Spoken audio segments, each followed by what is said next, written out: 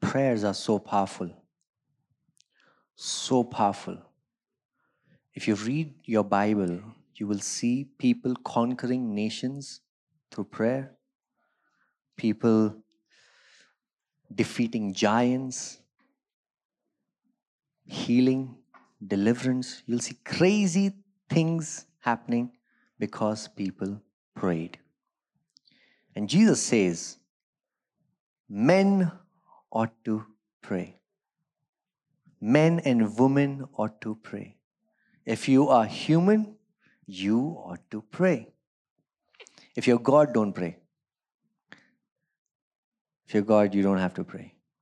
But if you're men and women, you ought to pray. Okay? So, I'm going to teach you something on why we should pray, okay, and how prayer helps us. Because we have this notion, and I had this notion for a longest time, that I'm praying for God to do something. I'm praying for God to do something. And I want to change that. Prayer is not convincing God, because God is convinced. Prayer is not convincing God. Prayer is convincing your own heart. See, we think when you're praying, you're praying with tears, emotional prayers, Lord, have mercy. We think what we are doing is God is so grumpy and we have to change his mood by showing our tears, how we manipulate our parents. How kids do that. If they don't get anything, they will cry. And as soon as they get it, their tears are stopped. That's how we are with God. We think that it is our tears that is going to change his mood. So we think that through our prayers, through our tears, we will emotionally manipulate God into getting what we want. Like how kids manipulate their parents. Kids don't like me because I don't get manipulated so easily. But prayer is not about manipulating God. Prayer is about God changing your heart. Prayer is about God changing your heart. See, how many of you have Jesus? How many of you believe in Jesus? How many of you have the Holy Spirit? You believe in Jesus? So never be doubtful, okay? If somebody asks you if you have the Holy Spirit, you should not be doubtful, because if you believe in Jesus, if you believe in the gospel, you have the Holy Spirit. Because without the Holy Spirit, you cannot believe in the gospel. Okay? So if you believe in the gospel, that means it's a great evidence, sign for you that you have the Holy Spirit. Now, if you don't speak in tongues, you're not prophetic, those are different things. But the very thing that you know Jesus and you have heard of the gospel and you believe in the gospel is a good sign for you that you have the Holy Spirit. Right? Now, when you receive the Holy Spirit, do you receive partially or fully? Does God give you partially? Let me give you partially and then I'll see how faithful you are. How does God give us the Holy Spirit? Fully, in fullness.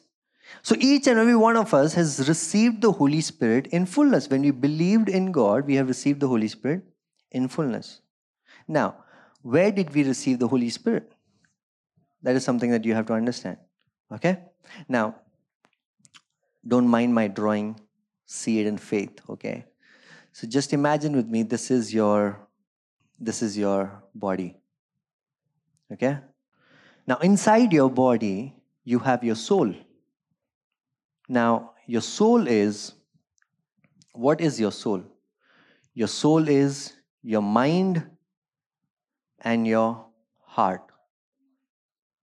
Your mind is the thinking and your heart is the emotional mind. Or in other terms, they call it the conscious mind and the subconscious mind. But where do you have the Holy Spirit? Your Holy Spirit is inside the soul there's a place called spirit, which is your spirit. So you're not the body. Are you the body? You're not the body. You're not the mind. You're not the heart. You are a spirit being. You are a spirit being. You are a spirit being that has a mind. You're a spirit being that has a heart. And you're a spirit being that has a body. Okay? Now, the Holy Spirit is over here. That means you and the Holy Spirit have united like how husband and wife unite. Okay? In fact, marriage draws conclusion from your union with the Holy Spirit, not the other way around. Meaning, the oneness that you have with the Holy Spirit is much, much, much, much, much stronger than marriage. So marriage should take an example from, oh, see how the Holy Spirit is one with you. See how Jesus is one with the Holy Spirit. That's how marriage should take an example from. But because we don't see that, we use marriage as a reference point to understand that how you are one with the Holy Spirit. You're one with the Holy Spirit. You're sealed with the Holy Spirit. Ephesians 1 verse 13 says, if you have heard the gospel, you are sealed with the Holy Spirit. That means you're no longer your spirit and Holy Spirit has become one being. How is that possible? Just like me and Betty have become one being. How did we become one being? Out of love. Okay? So where did you get the Holy Spirit? In your spirit. You're sealed with the Holy Spirit. Is there anything that can separate you from the Holy Spirit? Absolutely nothing. There's no sin in the world that can separate you from the Holy Spirit. Why? Because the blood of Jesus has sealed this union. Because the blood of Jesus has sealed this union, there is nothing that can unseal the Holy Spirit from your life. That's why Paul says, until the day of redemption, you are sealed. Until Jesus comes back and you see Jesus, until your salvation is complete, you are sealed with the Holy Spirit. Amen? Okay, are you guys with me? Yes. Awesome. Now, come with me to John chapter 4. I want to show you something. John chapter 4 verse 13. John chapter 4 verse 13 to 14. See, this is talking about the Holy Spirit, okay? But in the analogy of water. So, look at what Jesus says. Jesus said to her, everyone who drinks of this water will be thirsty again, but whoever drinks of the water that I will give him will never be thirsty again. The water that I will give him will become in him a spring of water welling up to eternal life. What does this mean? Let me explain to you. What this means is Jesus is saying that when you are sealed with the Holy Spirit, the potential of the Holy Spirit is not just to remain contained within your soul. The potential of the Holy Spirit is that it has the power to fill the entire universe.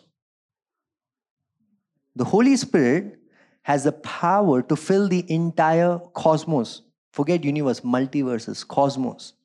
That Holy Spirit is inside of you. The Holy Spirit that has the power to fill the entire cosmos, that Holy Spirit is inside of you. Right? The reason why it's inside of you is not so that it can just remain contained. Yeah, give me some space, I'll stay there. It wants to stretch. See, rats live in small spaces, right? Cockroaches. The moment you switch on the lights, the cockroaches run in darkness, and they're okay with limited spaces. Not the Holy Spirit. The Holy Spirit has the capability, has the capacity to overwhelm the universe. Then what makes you think that the Holy Spirit cannot overwhelm your emotions, cannot overwhelm your thoughts, cannot overwhelm your body, cannot overwhelm the condition of your body? So what Jesus is saying, that this water when you drink, it has the capacity to spring forth. Fountain of life from within you. Do you know that you already have eternal life? Where do you have the eternal life? Where is it? Okay. First timers who are coming to church, let me just tell you. Eternal life, don't wait for eternal life after death. Okay? Don't wait for eternal life after death. Eternal life is you have it the moment you receive Jesus. John 17:3. Jesus said, eternal life is knowing God, knowing Jesus. Okay? So you have eternal life in you. You have the life of God in you. You have the kingdom of God in you. You have the righteousness of God in you. You have the peace of God in you. You have the joy of God in you. But where is it? It's all here in your spirit being. It's all here in your spirit. It has a capacity to overflow from your spirit being to your soul, to your mind, to your heart, to your body, to your thoughts, to every single being that you have. In fact, you can overflow to a point that the Holy Spirit can fill this place. See, today when we are worshiping God and we are saying, God, we experience your presence, it's not that God is coming down from heaven, like from up above heaven. God is coming out from within you and filling this place. Your body can feel the presence of God that is within you. So it has the power to overflow. Fountain. You have received 100% of the Spirit. You're not charging your spirit because your spirit is charged up. But what you're charging is, through the Spirit, you're charging your heart. You're charging your mind. You're charging your body. You're charging your emotions. You're charging your thoughts to have the same reality that the Spirit of God has. So if your body is going through sickness and the Spirit of God inside of you has health, if the Spirit of God overflows, what happens? What happens? Sickness has no place. Sickness has absolutely no place. If in your mind you're going through depression and the Spirit of God overflows and floods your mind, what happens? Depression leaves. Just like that. So you're already blessed with every spiritual blessing. Everything that you need for a good, godly life, you're already blessed. God does not need to, Gabriel, please open that door, that treasury, send him something, please. He's been praying for 24 hours. No. He's already blessed you in the person of Jesus. In fact, Romans 8, Paul says, if God has given us Jesus, if he did not withhold his own son, how much more will he give us all things? So you have received everything in your spirit being. In the person of the Holy Spirit, you've received everything. It's done. It's taken care of. God has already blessed you. But the problem is we don't know how to access it. It's like you have a bank account that has 100 crores of rupees, but you have no idea how to access it.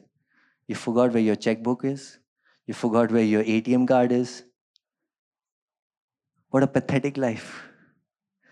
You know that you are a millionaire, but you have no ways to access it. That's how a Christian life is. God says, my people perish for lack of knowledge. So a lot of people are dying. And a lot of people are going through sickness and depression. And I'm not trying to belittle all of that, okay? But for the sake of understanding how much we have, what God has already deposited within you, that's the gospel. The gospel is not for you to go to heaven. The gospel is for you to experience heaven right now, right here. Because you have the King of heaven inside of you. So that power that is within you has a potential to overflow. Has a potential to overflow. So why do we pray? We pray so that the heart can receive what the Spirit has. It is not for, we're not trying to pray to convince God. We are praying so that we can convince our heart. Why are we praying? We are praying to convince our hearts. That's why, in the pre-service, I was asking you should pray loudly. No. Why should you pray loudly? There's an importance in praying loudly. Because faith comes by hearing. So when you pray loudly, your heart is listening to what you're praying and faith comes. Because in your prayers, the Spirit of God is speaking to you. So your heart is blocking all the blessings of God, right? Your heart over here is blocking the blessings of God. There's a thick borders. What are those borders? Guilt, shame, unforgiveness, rebellion. So your heart is blocking the blessings of God. It has a power to flow out, but because of all of these things, it is blocking out. So when you're praying with your mouth, as you are praying with your mouth, something happens to your mind and your heart. It begins to change. It begins to align itself with the reality of the Spirit. That's why pray loudly. At least pray to a point where your ears can hear. Your heart can hear. That's why the psalmist says, "Oh, my soul, sing out to the Lord. Praise His holy name. My heart cries out." But over here, we think we are doing God justice by waking up in the morning. What are you doing? I'm praying. I'm praying in my mind. Praying in my mind for what? God knows what you want. You're not convincing God. Convince yourself. See, when you're praying, you're confessing, "God, you are good, you are good." Whom are you telling? God. God, you are good. I know that you are good. I'm massaging your ego. Do something for me. God knows that He is good. But you're convincing yourself, "God, you're good. God, you are good."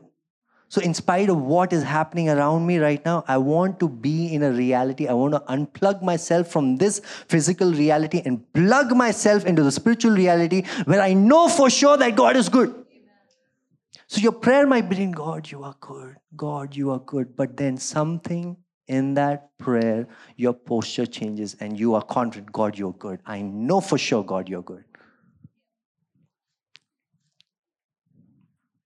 That is what prayer does. And that is why I'm asking you to pray. Because all that you need for a life of godliness, you are already blessed. You are already blessed. But as you pray, the Holy Spirit can overflow and flood your mind, flood your heart, flood your emotions, and flood your body with His presence. Can you believe it? That's the good news. So don't try to logically look at prayer. Logically, what is happening? Can I tell you something? If you try to read your Bible with your logical mind, it will not make sense to you. Paul says, a natural mind cannot understand spiritual things. You need a spiritual mind to understand spiritual things. So get the logic out of the way. Especially when you're praying. Am I praying? What is this doing? I don't know. 10 minutes? Yeah. Maybe something is happening in heaven. Don't put your logic. It's how in a relationship, when you're talking to a person, when you're loving that person, you get lost in that relationship, get lost in prayer. Get lost in prayer where nothing matters. Nothing matters. And suddenly you realize, I'm clapping. Why am I clapping? I was praying. Don't care. I'm walking frantically. Why am I doing this? Don't care. Get lost in His presence. Gibberish is coming out. Just saying. Don't care. It's not gibberish, it is spirit of the gift of tongues. The Lord is speaking through you mysteries. Mysteries that no demon, no devil, not even your logical mind can understand. Good. You know why? You know why you need to make prayers that your logical mind does not understand? You know why? Because you are your biggest hindrance. Because if your logical mind really understood what the Spirit of God was praying through you, you will not pray those prayers.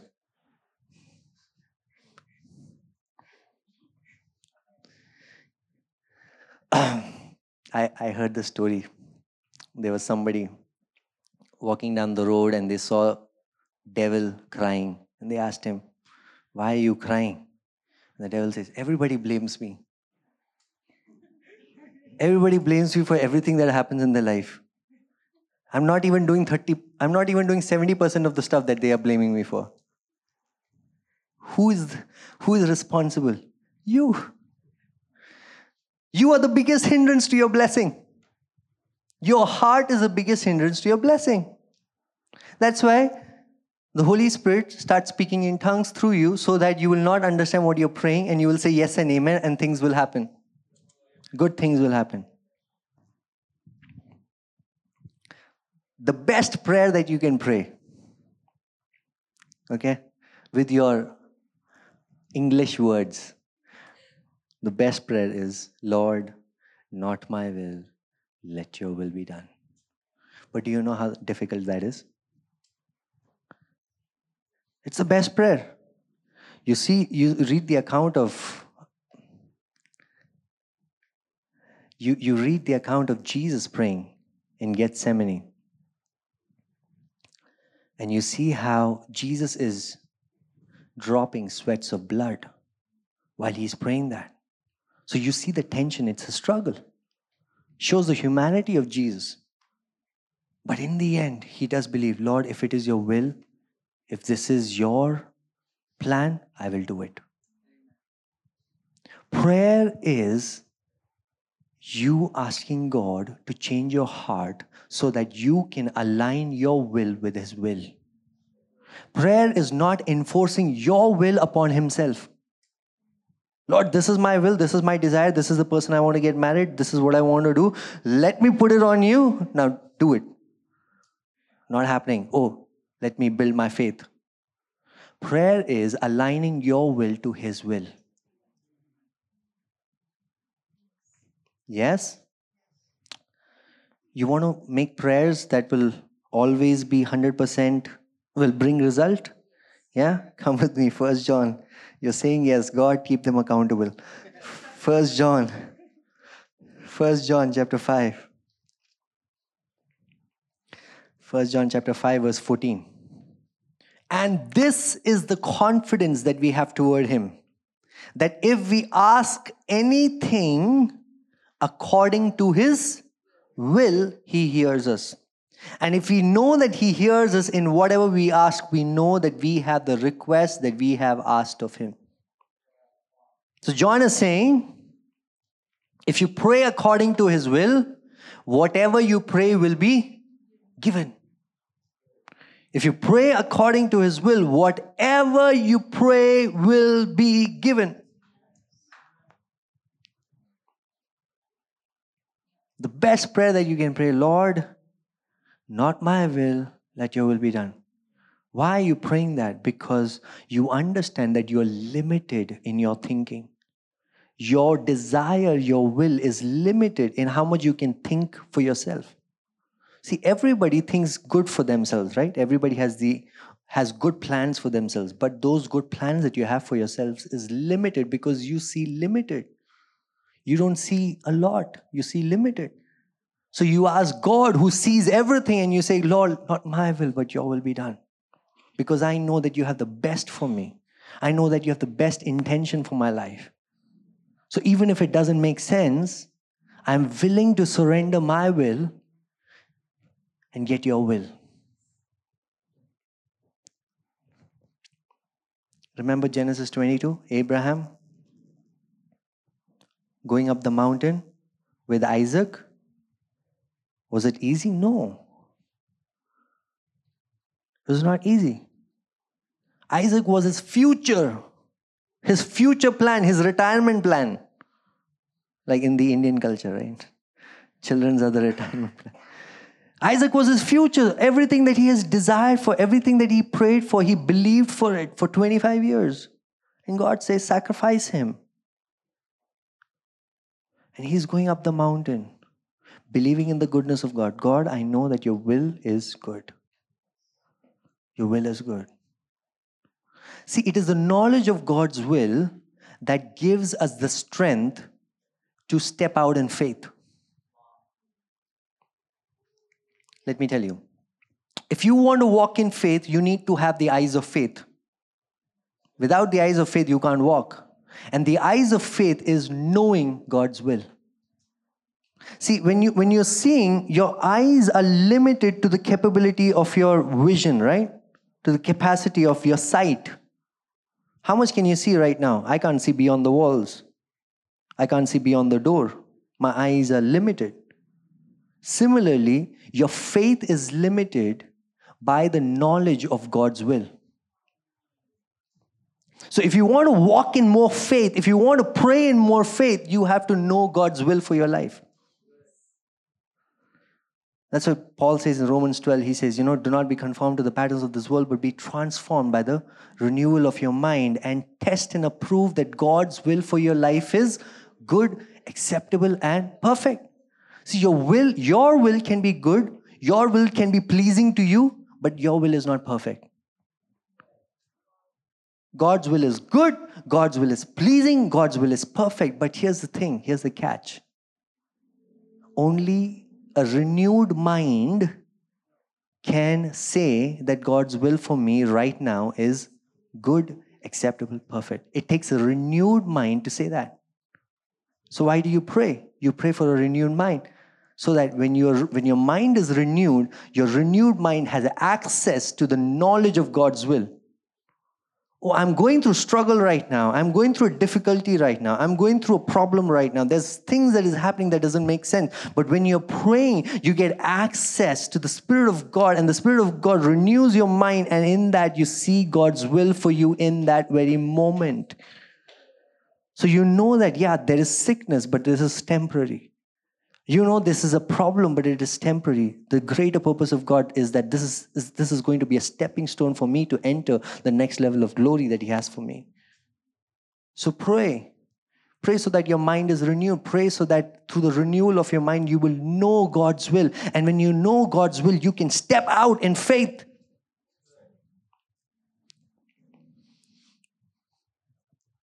Paul says we walk from faith to faith.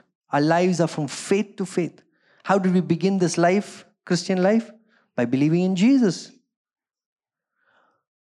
But faith without action, without deeds, is dead. What am I trying to say? See, let me explain to you. There was this person who could do tightrope walking. Have you heard of tightrope walking? They tie a rope between two buildings and the person walks on the rope. It's a very difficult thing. I will not encourage you to do it at home. So this guy was doing tightrope walking, and there were people and they were cheering for him. He did it a number of times and people were excited. My goodness. After some time, he said, give me a heavy bag, let me carry. And he takes a heavy bag on his shoulders and does it. And everybody is excited. Yay, awesome. And then he looks at the audience and says, hey, how many of you trust me? How many of you can believe that I can carry somebody on my shoulders? And everybody was like, yes, you can carry somebody on your shoulders. Yes, we believe that. Yes, that is absolutely possible. You can do it. If you can carry the bag, you can obviously carry somebody. So he says, okay, do you volunteer? And the person is like, no, not me. Do you volunteer? No, not me. What was happening? They mentally agreed that he could do it, but they did not believe. Because if you believe, your mental agreement would enable you to step out in faith. See, we say we believe. If I talk to Christian folks and I say, how many of you believe in the Bible? Everybody will raise their hands. But if you truly believe this, we would be walking, talking, speaking, smelling, breathing like Jesus. The thing is, we are learning to believe. We are learning to believe. So our faith has to move from mental agreement. It has to move into action. You have to take steps of faith. Lord, I'm praying, I'm believing for my promotion, but I'm not doing anything about it. Not taking any steps. I'm not applying for interviews. I'm not preparing myself for aptitude. How's God going to bless you? Are you hearing what I'm saying? You have to take steps of faith. And you can only walk to the extent to what you see.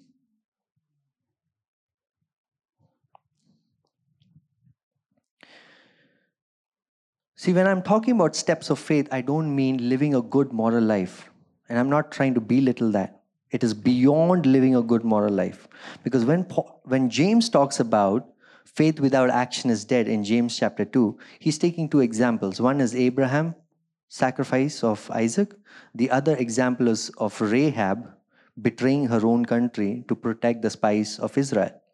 In both in terms of morality, they don't stand. One is child sacrifice, the other one is treason. Okay? So doing good works in faith does not mean being a good person. Please understand that. It's beyond that. It means trusting God so that you can hear what God says and you do it. You leave your logical mind, you trust Him. It's like God says, I can walk on that tightrope. Are you willing to jump on me and trust me that I can take you through? Doesn't make sense. It doesn't make sense. All the people that you see in the Bible, these Old Testament people who did crazy things, illogical things that they did. Does it make sense that you wave a rod in front of the sea and the sea splits? But just imagine if God tells you, hey, just wave the rod. Doesn't make sense. But unless you don't do it, unless you don't take that step of faith, it will not happen. God says, hit the rock or speak to the rock. Just imagine, okay? You are going and speaking to the rock. Water, come out. Everybody is looking at you. Everybody is there. And you're saying, water, come out. Does it make sense? Can I tell you something? You have to let go of your dignity in that sense if you want to trust God and do what He says. If you're going to hold on to your credibility, you'll never be able to step out in faith. All of these guys in the Old Testament and the New Testament, they let go of their ego. I don't care. God told me to do it, I'll do it. Doesn't make sense, I don't care. He told me to do it, I'll do it. So know God's will. Believe that you have already received and step out in faith. You cannot do that without prayer. It's not possible. I'll show you one example. Jesus in the Garden of Gethsemane, he's praying, right? He's praying. What is his prayer? Lord, not my will, but your will be done. He prays 3 times. And I believe every time he prayed for 1 hour each. 3 hours he prayed. Lord, not my will, but let your will be done. Can I show you the result of that? On the cross, when he is dying, he sees none of his disciples are there. You know, I was telling somebody, if I was there on the cross, you know what would be going in my mind? Man, what a failure. I started my ministry with such a bang, and then as years go, people left me. The crowds disappeared. I was left to 12, and now only 1 is here. And because that's how we are, right? We go in this rabbit hole, and it's like an endless loop, one negative thing leading to another. And you could think, am I really the Son of God? These people are saying, hey, if you're the Son of God, come down. Do I really need to prove myself right now? It's like an endless loop that you can think of, right? Isn't this what we do? We have one negative thought, and then we go into another. It's like an endless cycle. We go on and go on and go on. It's an endless loop. But Jesus, even at the cross, he has the audacity to say, hey, Father, forgive them, for they do not know what they're doing. You know why? Because in that prayer, while he was praying, he had a renewed mind. And he knew that this was the will of God. And he understood, God, if this is your will, I'm sure for the joy that you have set before me, I will endure this cross. And even though on the cross, he was beaten and bruised and, everything, he was stripped naked. But he still saw God, the goodness of God.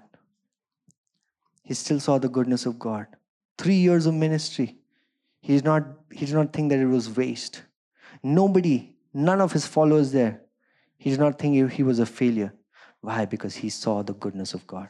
You want to live that kind of faith irrespective of what is coming against you? Prayer. Because prayer renews your mind. Your renewed mind gives you access to knowledge of God's will. And that gives us access to walk out in faith, in confidence. In confidence. In confidence.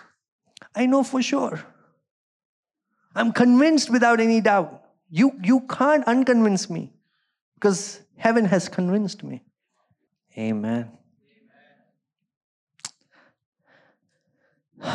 Thank you, Jesus. This is our prayer. This is my prayer that this church will seriously dedicate time every day to pray. Just imagine with me, okay? Your next level of glory would be just one step away from your prayer. Just one step away. See, we don't know what's happening in prayer because a lot of these things is happening in the invisible realm, right? To me, for example, I'll tell you, a lot of my prayers are making sense after a lot of years. Now I understand what I was doing 5 years ago. Couldn't understand that in the moment. The Lord will say weird things. 2 o'clock, wake up, Sam, just pray. And you're praying, you're hoping that an angel will appear, hoping something, money will come into your account. Nothing happened then. Absolutely nothing. And then the Lord says, sleep. You're like, God, okay. Doesn't make sense. But 5 years down the line, you see what God was doing.